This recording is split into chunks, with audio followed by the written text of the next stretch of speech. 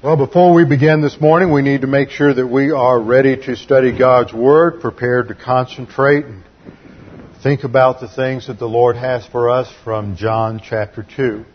So we begin with confession of sin, which means that in the privacy of our soul, as an exercise of our priesthood, we admit to God whatever sins we have committed that we need to deal with. If not, then we just a time for silent prayer to prepare for the teaching of God's Word. So let's bow our heads together in opening prayer.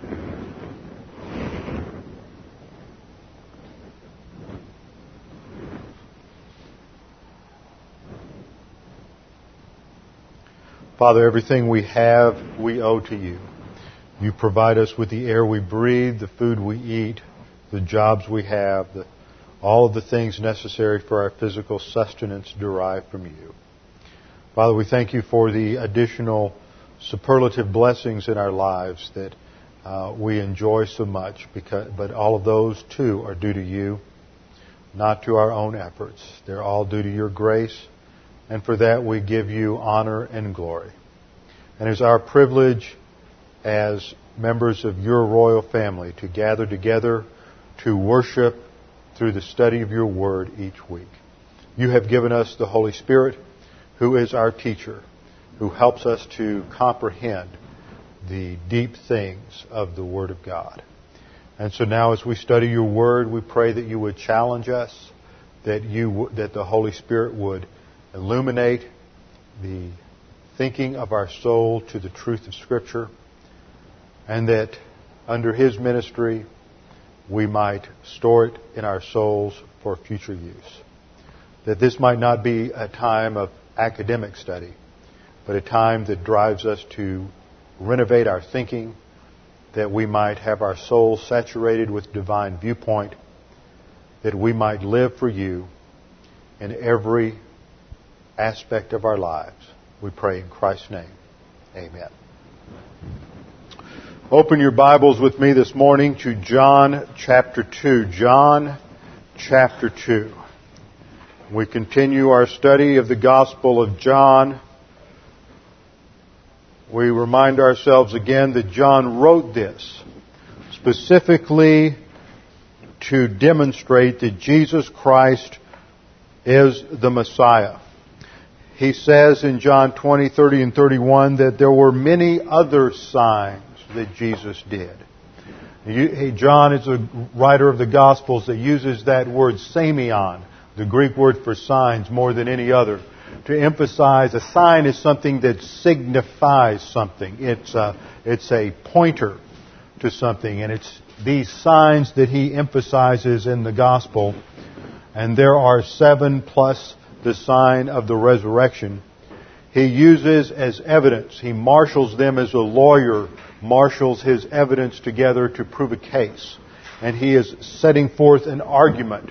Not an argument in the sense of a hostile disagreement or discussion, but in the legal sense of building a case. And he builds this case to show that Jesus is the Messiah, and that by believing we might have life in His name. And so we're studying this morning the first sign, which is the transformation of water into wine.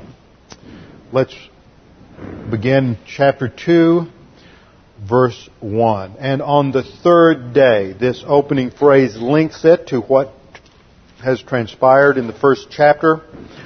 And there we saw that there were 4 days in the life of John the Baptist that were concluded with the calling of Nathanael as a disciple. There Jesus picked up 6 of his disciples. He picked up Andrew and his brother Peter, John and his brother James. Then he picked up Philip and Nathanael. So he has 6 of his disciples with him at this point. And we come to the third day after he left the area around the Jordan where John the Baptist was baptizing. On the third day there was a wedding in Cana of Galilee. And we know from the Mishnah that the weddings traditionally took place under rabbinical instruction on a Wednesday. And on the third day there was a wedding, so this is on a Wednesday in Cana of Galilee. Now let's take a little time to look at background to marriage.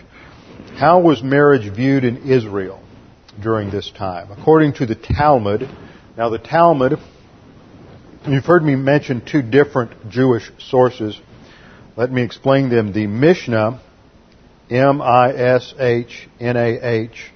The Mishnah was a collection of the teachings of the rabbis from about the 3rd century BC up through the 1st century to 2nd century AD. And they addressed all sorts of questions as to how to precisely apply the law of Moses to all the details of life. I have a copy at home. It's 6 volumes.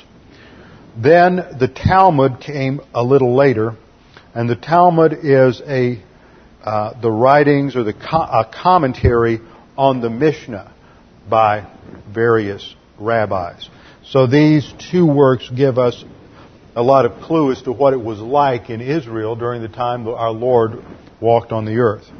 The Talmud says, "He who has no wife is not a proper man," is not a whole man in that sense. And this is an extension of the thought we find in Genesis that it's not good for man to be alone. In the Talmudic commentary on Leviticus 19:2, the rabbis taught that one means of sanctification of man was through the marriage relationship. Now, we know that's not true. That sounds almost as if it's a Roman Catholic idea that people get sanctified by engaging in various ritual activities, including marriage and celibacy. And I always wondered how if marriage was part of sanctification or an ordinance, a means of grace, how celibacy could be too. I mean, it just has always confused me. It seemed like an internal contradiction there. But according to the rabbis, marriage was held in high esteem and was necessary for man to fulfill his role in creation. And remember, the first mandate that God gave man in the garden was to be fruitful, and notice the order, be fruitful and multiply and fill the earth. So first marriage, and then family, and then subdue the earth. And all of that, of course, takes place prior to the fall. So we learn from that marriage predates the fall of man. It predates sin in the earth and in the human race. So we learn from that marriage was not designed to solve any problems related to sin. So marriage is not a problem-solving device. Now, a lot of people think that the way you handle problems in life, perhaps, loneliness or whatever it might be, is to find a wife or to find a husband. But marriage does not solve problems. When you get two people together who have sin natures, it often creates problems. The only solutions that the Scriptures offer are spiritual solutions that must be applied. So we learn from that in marriage, no person in marriage is any better than they are outside of marriage. It is their individual character and spiritual growth that provides solutions. So marriage was not designed to be a problem solver, but it developed prior to sin entering into the human race. The rabbis had a rather odd way of doing exegesis. And in the Old Testament, the Hebrew word for man is ish. And to form the word for woman, they added the feminine ending to it, which is isha. This is spelled, this mark here represents your aleph. Just I-S-H is the word for man, and then I-S-H-A-H is the word for woman. Now, what they would do, and usually this was written with a yod there, what they would do is they would look at this, and they would take these two letters, and they would say, that reminds us of the name of God, which is Yahweh. See the Yod and the H, Y-H-W-H. This is called the sacred tetragrammaton, or 4 letters, the sacred name of God, which is usually pronounced Yahweh. And at one time, the Old English, they transliterated the Y with a J, and they inserted the vowel points from Adonai, and it became Jehovah. That's the derivation. Jehovah is not a Hebrew word at all. The Hebrew word is Yahweh. So the rabbis would look at this and they would say, the Y and the H remind us of God's name, which is Yahweh. And so when Yahweh is part of a marriage, then you have a good marriage and the relationship with the Lord is there. But when you take God out of the marriage, when you take the Y and the H away, then you're left with just these two letters. And that would be Aish, if you had a different vowel point there. And that then is the Hebrew word for fire. So if you take God out of a marriage, then all you have is fire and hostility. Now their conclusion was great. Their way of getting there was a little odd, but it shows that the rabbis had their priorities correct and understood the spiritual significance of having God at the center of a marriage in order to have a successful marriage. In fact, if you study the traditions, they put a high priority in marriage, and they saw that marriage predated the fall, so marriage was more important than anything else, including a funeral. So if someone were to die on the same day as a wedding, then their funeral and any grieving was to be postponed until after the wedding. Because a wedding is pre-fall, and a death is the result of the fall. So anything that predates the fall of man was more significant than that which came after the fall of man. So any wedding ceremony took precedence over a funeral. And all of that would be put off. Now, John writes, on the third day there's a wedding in Cana of Galilee. Now, there were various towns in Israel called Cana, and we're not precisely sure where this particular Cana was, but it seems that it was the Cana that was located just north of Nazareth. Nazareth is located up here in Lower Galilee, where I'm pointing with the pencil there, and across the valley to the north, approximately 5 or 6 miles, was a small village, a very small village by the name of Cana. And John emphasizes Cana of Galilee as opposed to another Cana in Judea or in Samaria, because the wedding customs were slightly different in Galilee than they were in Judea. In Judea, certain things would have been included that were not included in Cana. And so we learn from this that the text of John 2 accurately reflects what one would see in a wedding in Cana as opposed to a wedding somewhere else in Israel. Now, this would not have been known to someone who lived a century or two later, in the 1st century or 2nd century A.D., let's say 150 to 200 A.D. Liberal theologians want to say, of course, that there's nothing supernatural in the Bible. The Gospels simply reflect these traditions that grew up around Jesus, and you have this extremely arrogant, in my opinion, extremely arrogant group of men called the Jesus Seminar. And these scholars get together every year, and they've made a big thing about going through the Gospels and trying to decide which verses and which phrases and which statements accurately reflect the historical Jesus and which ones don't. And so they basically get their little razor blade out and take away about 80% of the Bible because they don't think it fits their preconceived notions of how Jesus should have acted.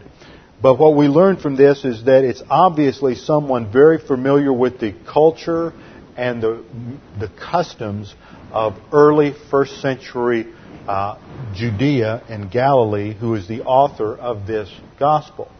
So it fits with the claims of Scripture that it was an eyewitness who wrote this as opposed to someone a century or two later. It's a wedding in Cana of Galilee. How did the Galileans go about a wedding? What was their customs? What was their custom? First of all, the bride would dress in her father's home. Then the groom, who was at his home, would send the bride, send his best man and other friends, who were called the friends of the groom. He would send them to her house to pick her up and bring her to his house. Now, she would not know the precise time that they would arrive. She had to be dressed and ready. See, that is analogous to the rapture, that we are to be ready for the Lord to come at any time. The church is the bridegroom. The bride, and He is the bridegroom. And He will come for us at any time. And we do not know when that should be, so we should be ready. Then there would be a great procession from the father's house to the groom's house, where she was protected and surrounded by the friends of the bridegroom as they brought her to him. When they arrived at the groom's house, the first thing that would take place would be the signing of the wedding contract. This was called in Hebrew the ketuvah, from the root to write, katav. They would sign the ketuvah, which was a very detailed legal document. We're not talking about a romantic endeavor here. This is not a lot of roses and perfume and wonderful sentimental music. We're talking about a very rigorous, traditional, legal ceremony that would begin the marriage ceremony. They clearly and precisely defined the nature of the relationship between the bride and the groom, and they spelled out every single detail in precise legal language. You don't find it an emotional event. There's no butterflies in the stomach looking deeply into one another's eyes as they proclaim their love for one another throughout all eternity. In fact, it seems almost rather cold and unemotional to us. And we'll read to you what a ketuvah from that period read like. On the first day of the week, whatever the day of the month it was, let's say the 15th day of the month, year 3075 since the creation of the world, the era in which we are accustomed to reckon here in the city of whatever, here in this case the city of Cana, how so-and-so, that's where you put the groom's name, the name of the groom, son of, put his father's name, with the surname, and then you put their surname, said to this virgin, and there you put the name of the bride, the daughter of, and you put the name of her father, and then her surname or family name. So you clearly spell out who each individual is. Be thou my wife, according to the law of Moses and Israel, and I will cherish, honor, and support, and maintain thee in accordance with the custom of Jewish husbands, who cherish, honor, support, and maintain their wives and children.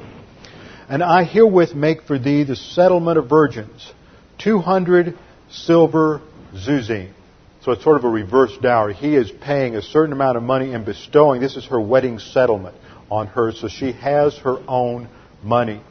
It's not just that she's totally dependent on her. She has some of her own money, which belongs to thee according to the law of Moses and Israel. And all of these financial matters are spelled out in the ketuvah.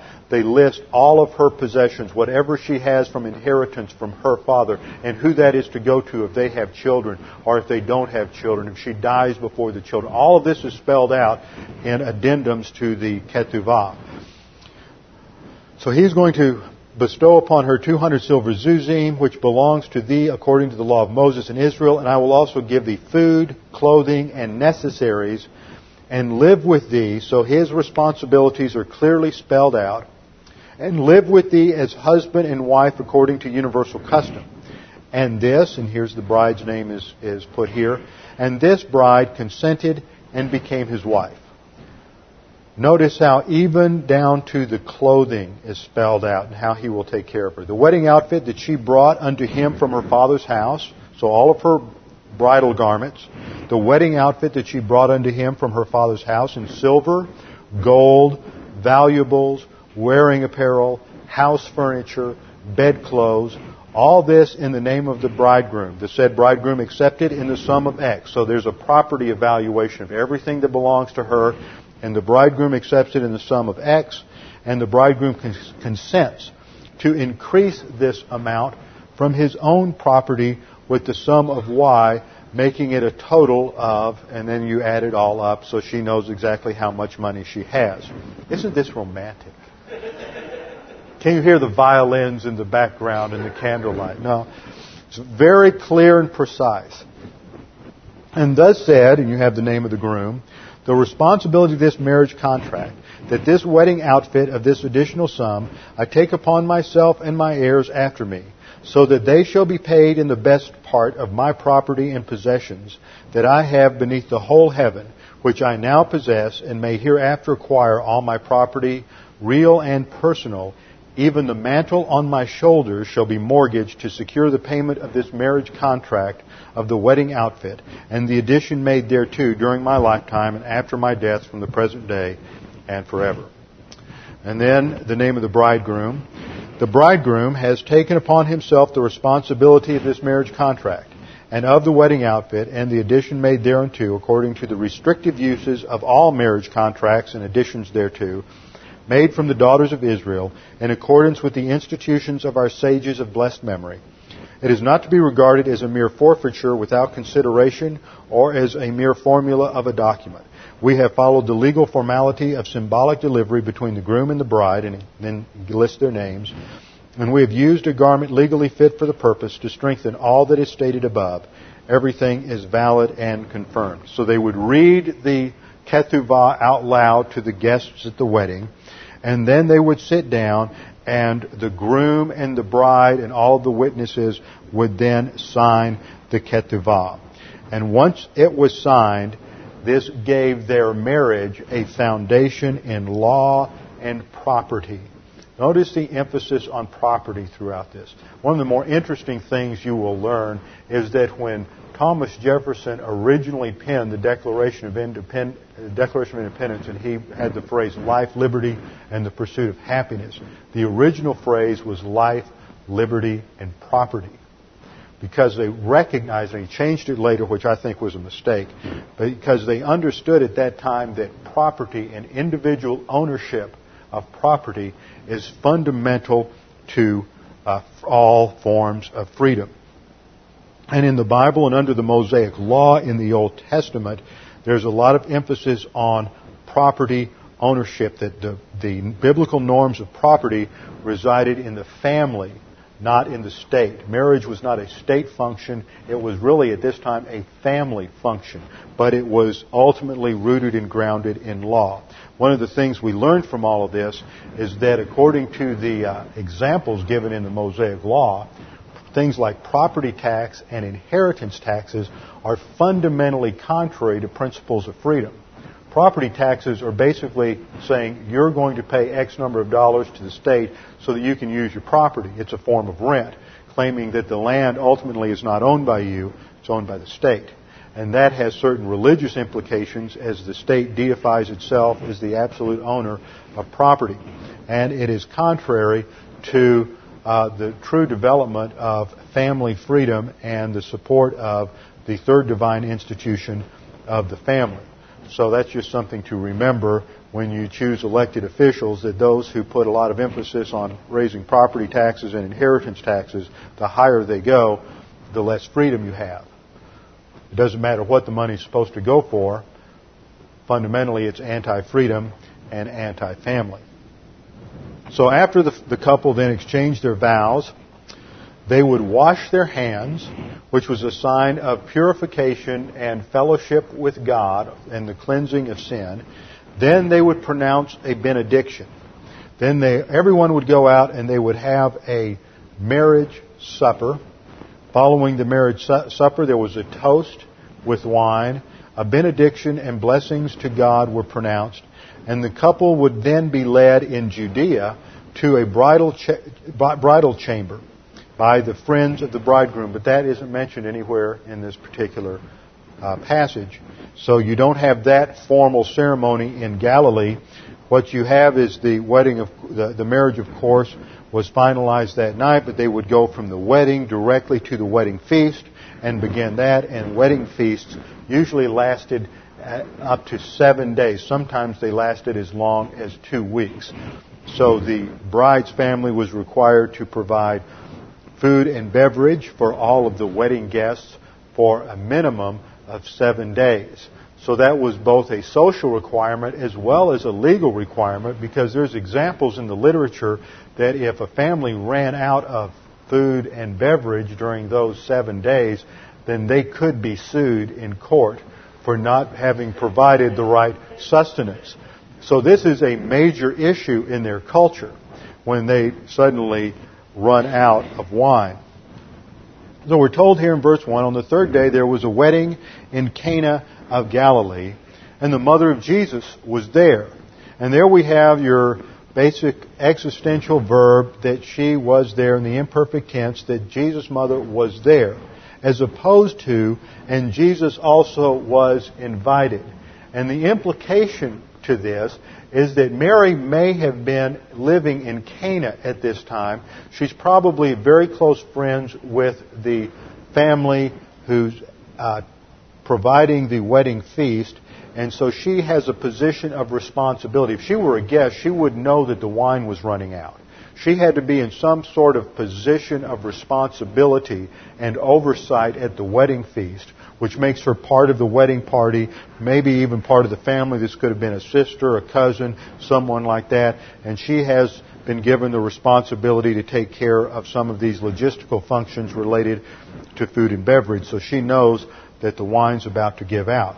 In contrast to this, Jesus had been invited, as well as his disciples, the 6 men with him. Remember, Nathanael is also from Cana, so it might have been that he's also a friend of the family, so they were all invited to this particular wedding. That some people will say, well, that's why the wine gave out, is there was these 6 extra men there, or 7 extra men.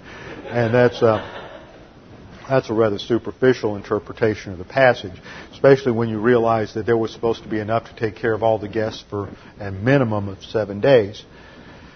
And then in verse 3 we read, and when the wine gave out, the mother of Jesus came to him. Now, we saw last week in our study of the doctrine of drinking that this was truly alcoholic wine. It was probably diluted at least 1 part to 3 parts, but it was alcoholic and it was good wine because, as we will learn, it was the standard practice to have the good wine first. And then when the guests became a little tipsy, or after they had had 2 or 3 glasses of wine and couldn't quite taste it as well, then they would shift to the Thunderbird or Boone's Farm. Or now you're telling me something about your background, okay? So then they would go to the cheap stuff. But they had some good wine to begin with, and Mary comes to Jesus. Now, why would she come to Jesus? Remember, we're going to learn, this is the first of his miracles. She has no clue what he's going to do. Remember that. She's not coming to Jesus because she thinks Jesus is going to turn the water into wine. She does not have anything in her experience, background, or frame of reference to anticipate what Jesus is going to do. Jesus is her oldest son. Jesus has taken the place as the head of the home in some aspects with the death of his father Joseph. Mary is faced with a major social and perhaps legal problem here, and so she is going to someone she trusts, someone in whom she has confidence because he has good judgment, and he has the ability to perhaps to come up with some solution. They can't run down to the stop and go and get a case of Thunderbird or Mogan David, as the case may be, but they can get something. Jesus perhaps can solve the problem. So she comes to him and she says, they have no wine. And look at Jesus' response. It sounds a little abrupt to us in the English, but it's not. He calls her woman. Now this in the Greek, at the Greek culture at that time, is basically what we would say by using the term ma'am. He's giving her a term of respect. He's not being disrespectful or harsh. He's not calling her mother because he wants to emphasize the fact that right now we're changing our relationship. You need to stop thinking of me as your son and begin thinking of me as the man who has the mission of going to the cross and dying for your sins. He says, what do I have to do with you? My hour has not yet come.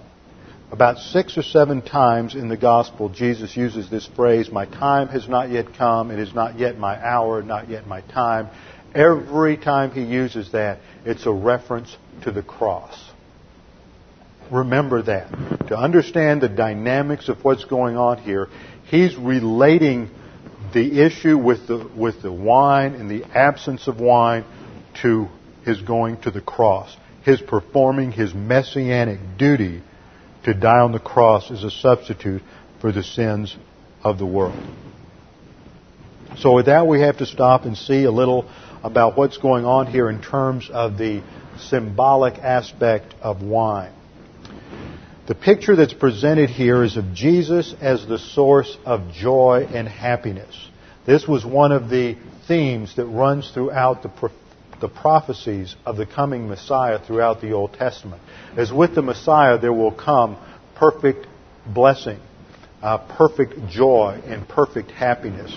The sick will be healed. Those who are lame will be restored the use of their limbs. The blind will be given sight. There will be joy for all men under the reign of the Messiah. So the picture here at the wedding in Cana is a picture of Jesus as the source of happiness and joy. This is further illustrated by the joint use of two other symbols, the wine and wedding. The wine throughout all of Scripture is used to illustrate the joy of the Lord. The psalmist wrote that God has given us wine, given man wine for the joy of his soul. That wine is always associated with happiness and joy, especially with the Jews with their understanding of the Old Testament. But John did not write this. He's talking about what happens among Jews at a Jewish wedding in Cana, but he's addressing the gospel to the Gentiles. The Gentiles also, especially the Greeks, had a tradition of associating wine with joy. For the Greeks, and also for the Romans who worship Bacchus, who is the same as Dionysius, Dionysia, Bacchus were the god of the vine. They were the god of wine. And the wine was associated with a source of happiness. But what took place in the cultic worship of Dionysius, they would go up into the groves where they had these places where they would have these bacchanals, these feasts, these drunken orgies. And as they got drunk, you would see the distortion, the misuse and abuse of wine, and it would turn ugly and it would turn violent. And they would bring in animals for sacrifices, and the priestesses that were involved here would then bring in these animals for the sacrifices, and those who were all had become drunk from the wine would then express tremendous cruelty and just rip these animals apart while they were still alive. So you see the negative side to happiness here is that which brought happiness also brought cruelty and pain and sorrow. So there was no balance in a Greek culture with wine. It was at one time a source of happiness, but also a source of great misery as well. There's another element at the wedding feast that is important for our understanding, and that is these enormous water pots that are there that hold about 25 to 30 gallons of water. What's going on here? Why would there be these large stone water pots there? And that is, it says in verse 6, now there were 6 stone water pots set there for the Jewish custom of purification, containing 20 or 30 gallons. The Jews were obsessed with their relationship with God. And so that emphasized spiritual and moral cleansing. We read in Mark 7, 1 through 4, that the Pharisees and some of the scribes gathered together around Jesus when they had come from Jerusalem, and had seen that some of his disciples were eating their bread with impure hands, that is, unwashed. For the Pharisees and all the Jews do not eat unless they carefully wash their hands. They're obsessed with physical cleanliness because it relates, they think, in their misinterpretation of the Mosaic Law, to spiritual cleanliness. So the water here speaks of a relationship with God. It's water for purification, for cleansing, so that they can have a relationship with God.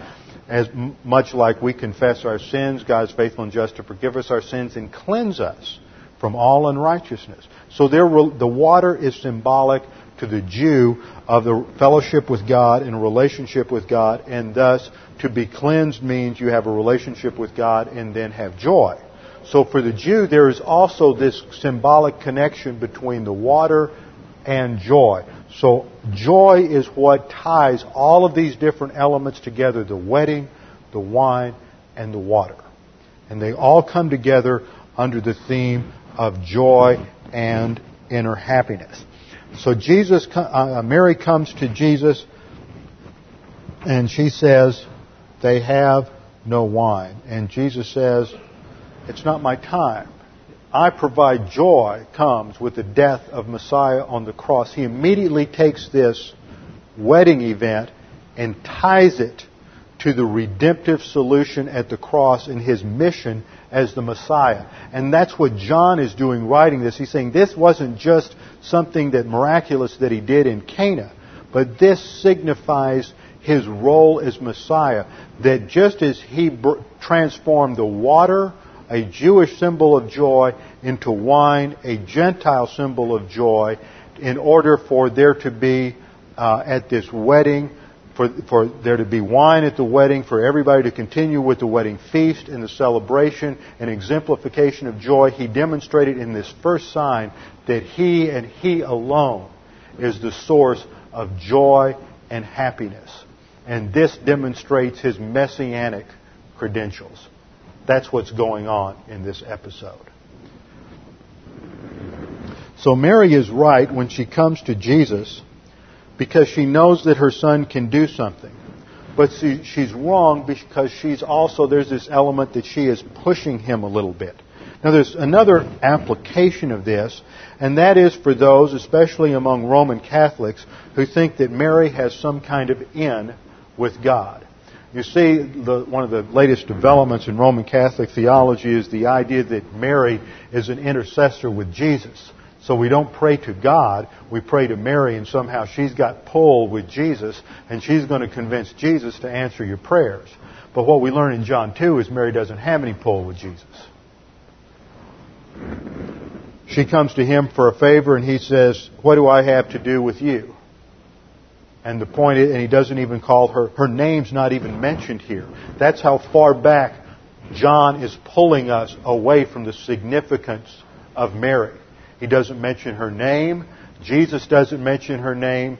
He's going to solve the problem to demonstrate His credentials, but as Messiah, not as her son. She has no real sway with Him, and by calling her woman instead of mother, He puts her in her place, and she takes it. She shows tremendous maturity here because she realizes the implication. She doesn't get onto Him. She doesn't correct Him. She doesn't straighten out, you need to respect your mother a little more, son. She doesn't give it any of that. You moms know what I'm talking about with your adult children. You need to let them be adults. And she recognizes that He has properly put her back in her role, that He is the Savior, and she is no longer to relate to Him as a mother. All of this dynamic takes place, and she just turns to His servants, has no idea what's going to happen, but she knows whatever will happen will solve the problem. And she says, whatever He says to you, do it. She has no special pull with Him. This is not the Mariolatry heresy of Roman Catholicism here. In fact, the whole idea of Mary and Jesus is comparable to a very ancient idea in pagan religions called the mother-child cult. In the Egyptian pantheon, you had Isis and Osiris. In the Greek pantheon, you had Cybele Attis cult. In others, you had the Astarte Tammuz cult. But there's always this idea of a mother who gives birth to a child. That child then is given birth to in the spring, lives through the summer, dies in the fall, comes back to life in a resurrection cycle throughout the years. And what happened in the early church is sometimes missionaries would go into areas and they would try to show how there's not a lot of difference between what the Bible says in Christianity and what you're practicing in your religion. And that's still common today. You see that with many, many Christians when they witness, they're talking to somebody, and rather than show the complete contrast between biblical truth and this other person's ideas, they don't want to offend them, they don't want to make it harsh. They say, well, what you believe is like this. Let's bring you closer. Let's show the similarities. And what happens is you start to water down and dilute the truth of Scripture. The divine viewpoint of Scripture always confronts very strongly the human viewpoint solutions of man. And so never compromise the gospel when you present it. And that's what happened in the early centuries of Christianity. There were more and more compromises. And so you find in northern Africa, in Egypt, for example, little figurines that they used to represent Isis and Osiris, the mother Isis and the baby Osiris. And then after Christianity came to the area, they just renamed them Mary and Jesus. Same figures, same people. And so that's how this idea came in. And later theologians used the word Theotokos, God-bearer, to refer to Mary, instead of recognizing her as the Christotokos, the mother of the humanity of Jesus. She was not the mother of God. She is not a co-mediatrix or co-redemptrix. She is not to be prayed to. She was not immaculately conceived. She was born a sinner, just as anybody else. And as we saw in the first hour this morning, the virgin conception took place not because Mary was without sin, but because God the Holy Spirit fertilized the egg in her womb. There was no human man involved. The sin nature comes down through the man, not through the woman.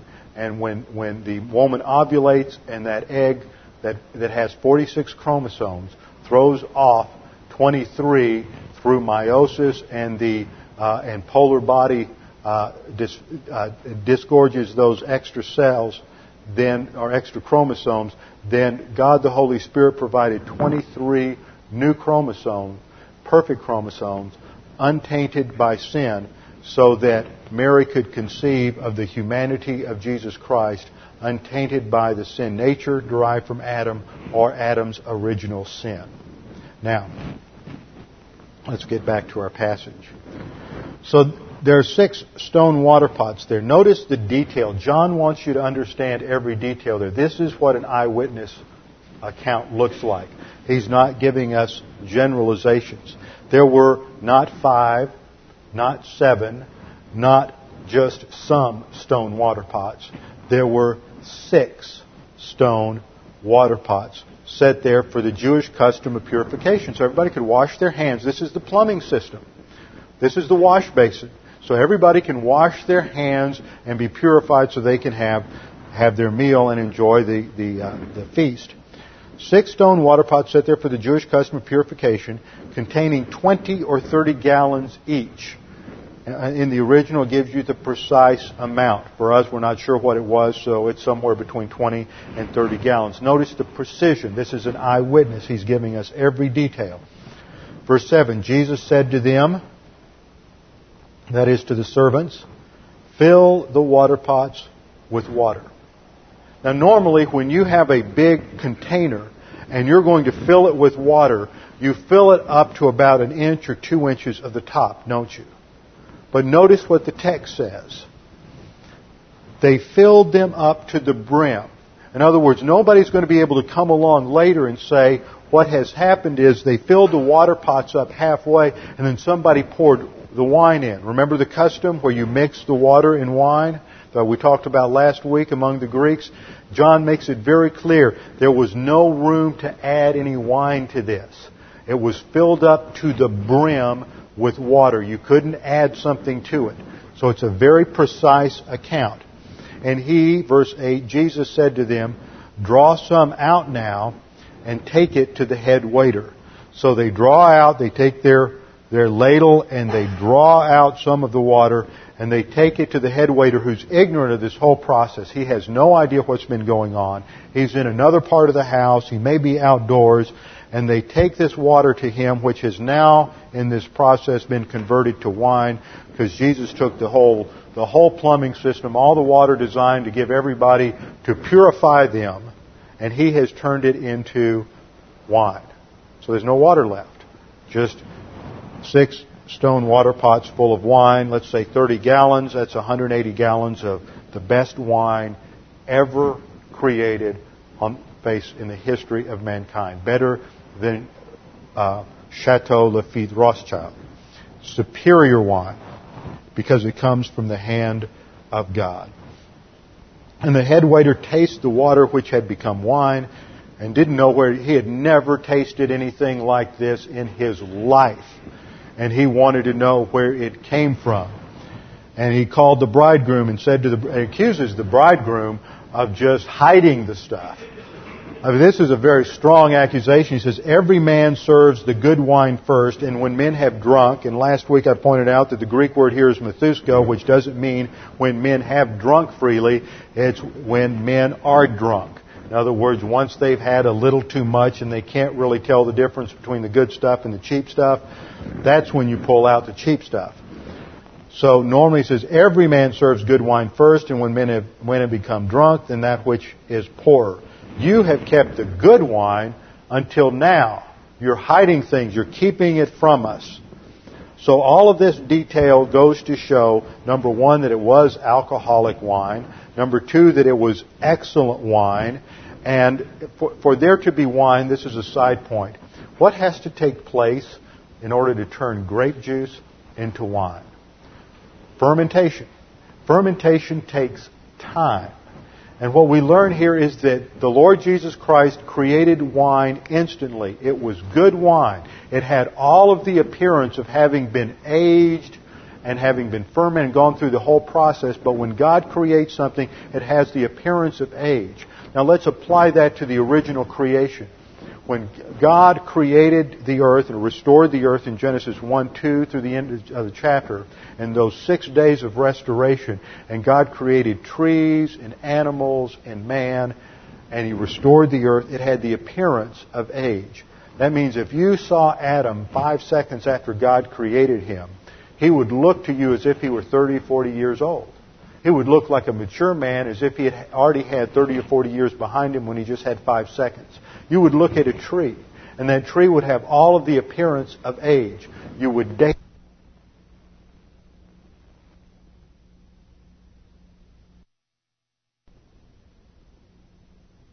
things to it to test its age, and it would come up 50, 60, 100, 300, 500 years of age. So when scientists come along and try to date the earth with all forms of radiometric dating, it will give the appearance of being very, very old, but that appearance is deceptive, because when God creates things, they are created with not to deceive people, but when He creates a mature man, He's going to have the appearance of being mature. He didn't create Adam as a 1 second old infant. He created him as a mature man. So he has the appearance of age. And that's just an important side point to understand the dynamics of creation. So what has taken place here? What is important here? Verse 11. This beginning of His signs Jesus did in Cana of Galilee, and manifested His glory. Now remember, John was with Peter and James on the Mount of Transfiguration. It was on the Mount of Transfiguration when Jesus and 3 of His disciples went up to the top of the mountain. And there He removed that cloak, that invisible cloak that shadowed His eternal glory. And they saw Him for who He was, as the Lord of the universe and as the Son of God in all of His radiant glory. Now John does not have that conception of glory in the Gospel of John. It's not what we're talking about here. When Jesus was at the wedding in Cana and He turned the water into wine, nobody saw anything. With the exception of 3 or 4 of the servants and Mary and the disciples, nobody else saw anything. All of a sudden, they were just getting incredible wine. Wine that the likes of which they had never tasted in their lives. But they didn't know where it came from. They didn't know that Jesus was back there turning the water into wine. But yet it says His glory was manifested. You see, in the Gospel of John, we have a different conception of the glory of God. Not the brilliant flashing forth of the essence of God, but of a God who cares about the mundane problems and cares of human existence. That here Jesus, almost in obscurity, is meeting the needs of people.